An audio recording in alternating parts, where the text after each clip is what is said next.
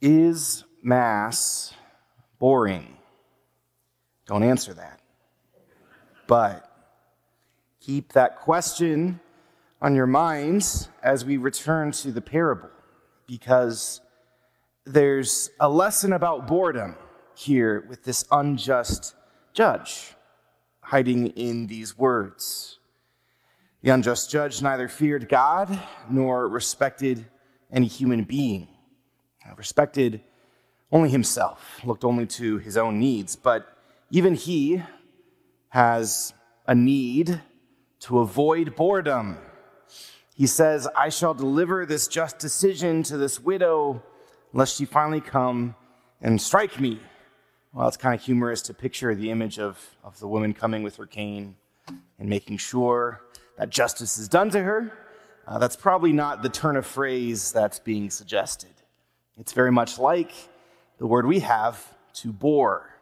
And to bore both means to strike something, to punch a hole in it, to pierce it. And also, it's the idea of to wear us down, to make us weary, that we become disinterested and removed.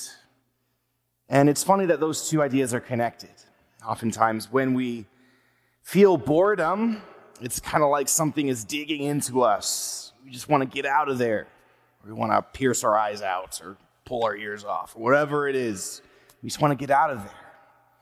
And yet boredom is an interesting symptom because nothing that God has created is boring in itself.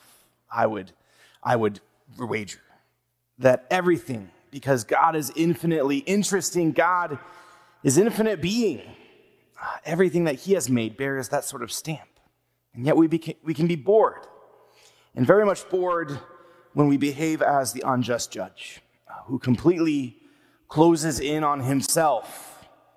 Nothing else is interesting if all we're looking at is ourselves. And so he avoids boredom. And how often do we avoid boredom? By distracting ourselves, turning inward, turning towards a screen, turning towards anything else to avoid feeling that piercing strike of boredom. And yet that's one of the great spiritual benefits, actually, of boredom. God, in a sense, allows boredom to enter his creation to bore holes into our hearts where his grace and his light can get in. A lot of times, it's only through this boring process, through the quiet, through the waiting, the constant prayer, that he can finally break through. One of the reasons boredom is a symptom of our age is because we weren't made for this age. Boredom, another word for it, I think, is restlessness.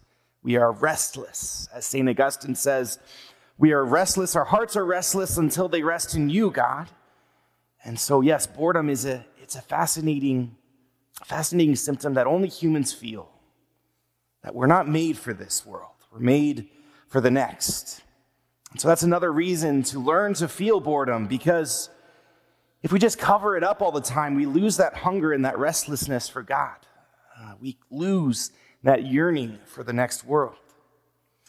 And so the unjust judge, what does he do with his boredom? Well, he hardens his heart against it.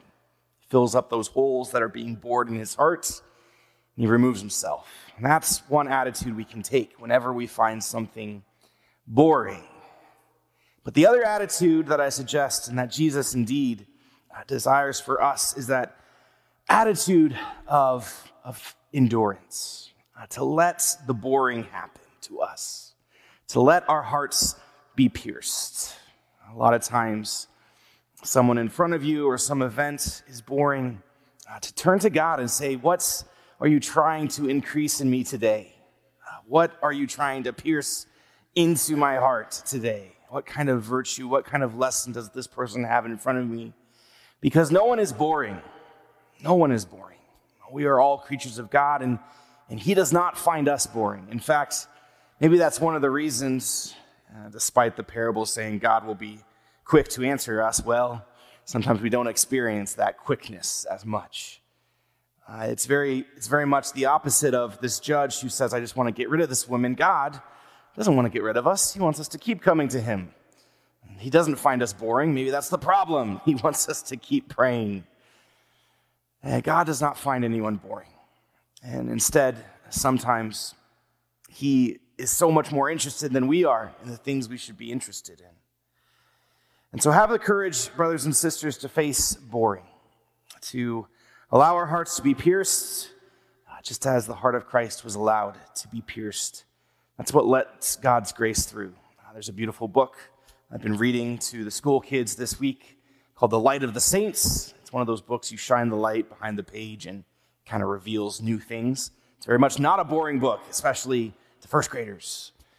And one of the scenes, I'll just end with this image, is of Padre Pio, who has the stigmata.